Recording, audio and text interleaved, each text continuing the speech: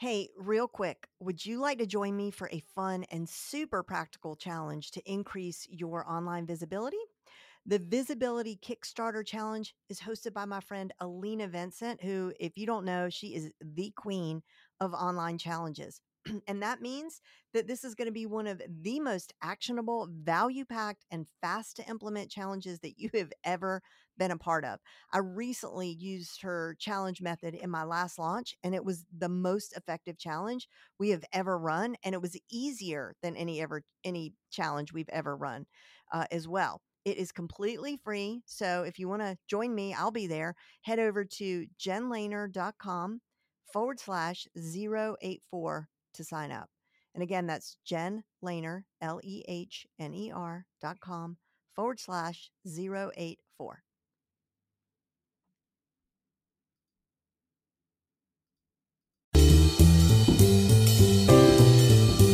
Hey guys, it's Gary Vaynerchuk, and you're listening to the Front Row Entrepreneur Podcast with our girl, Jen. In this episode, I want to share with you my unique way of creating 3 months worth of content in just a couple of hours. And I call this system the Front Row CEO Content Creation System.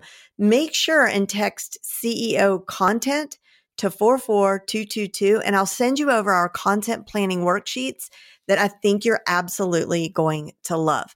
Now, if you're a regular listener of this podcast, then you know that I believe that sitting in the front row gives you a better vantage point for what's in front of you.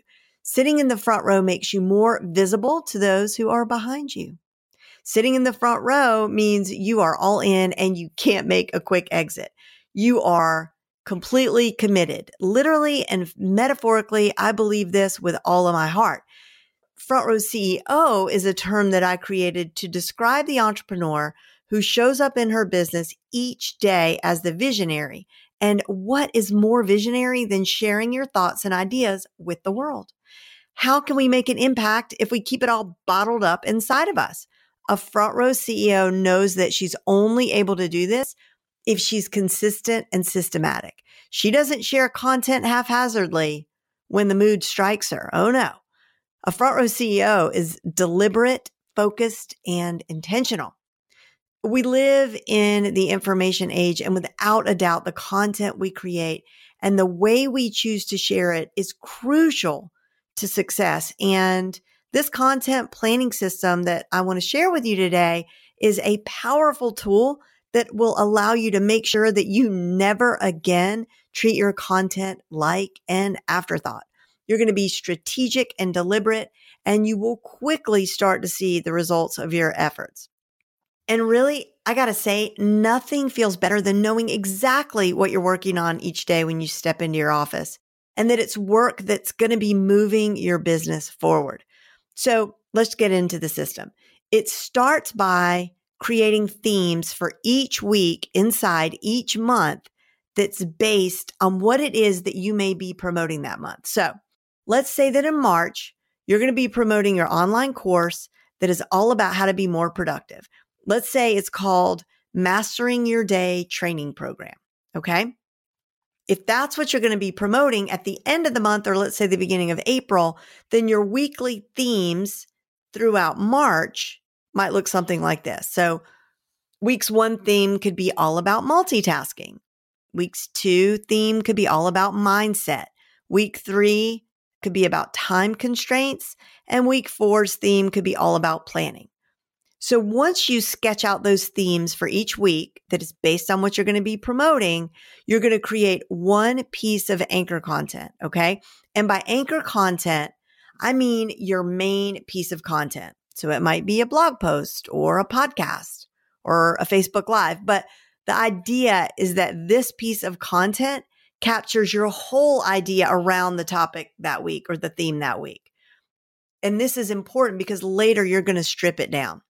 And your anchor content can be different from week to week. It could be a podcast one week, a blog post the next, and so forth. But from my experience, it's much easier to choose your main type of anchor content and stick with it. For example, my anchor content each week is this podcast.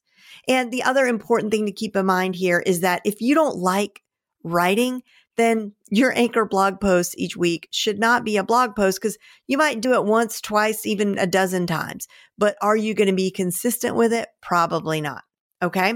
So now that you have your anchor content for each week of the month, that is to say you now have 4 pieces of anchor content and each one has a topic that's in line with what you're promoting at the end of the month or the beginning of the next month. Now it's time to create your micro content to spark engagement and maximum visibility, right? No sense in creating this fantastic anchor content if nobody's going to see it. And just taking one piece of content and plopping it down everywhere is not strategic. This system guides you to share this micro content in the right place, in the right way to make sure you're creating engagement and meaningful connection with your audience.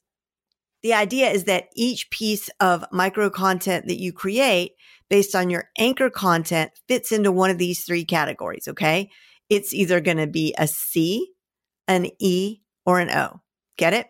CEO. So the C stands for connection content. And this is content that is meant to immediately engage your audience. It could be as simple as just a question that you post on Facebook, like, what's your favorite professional development book?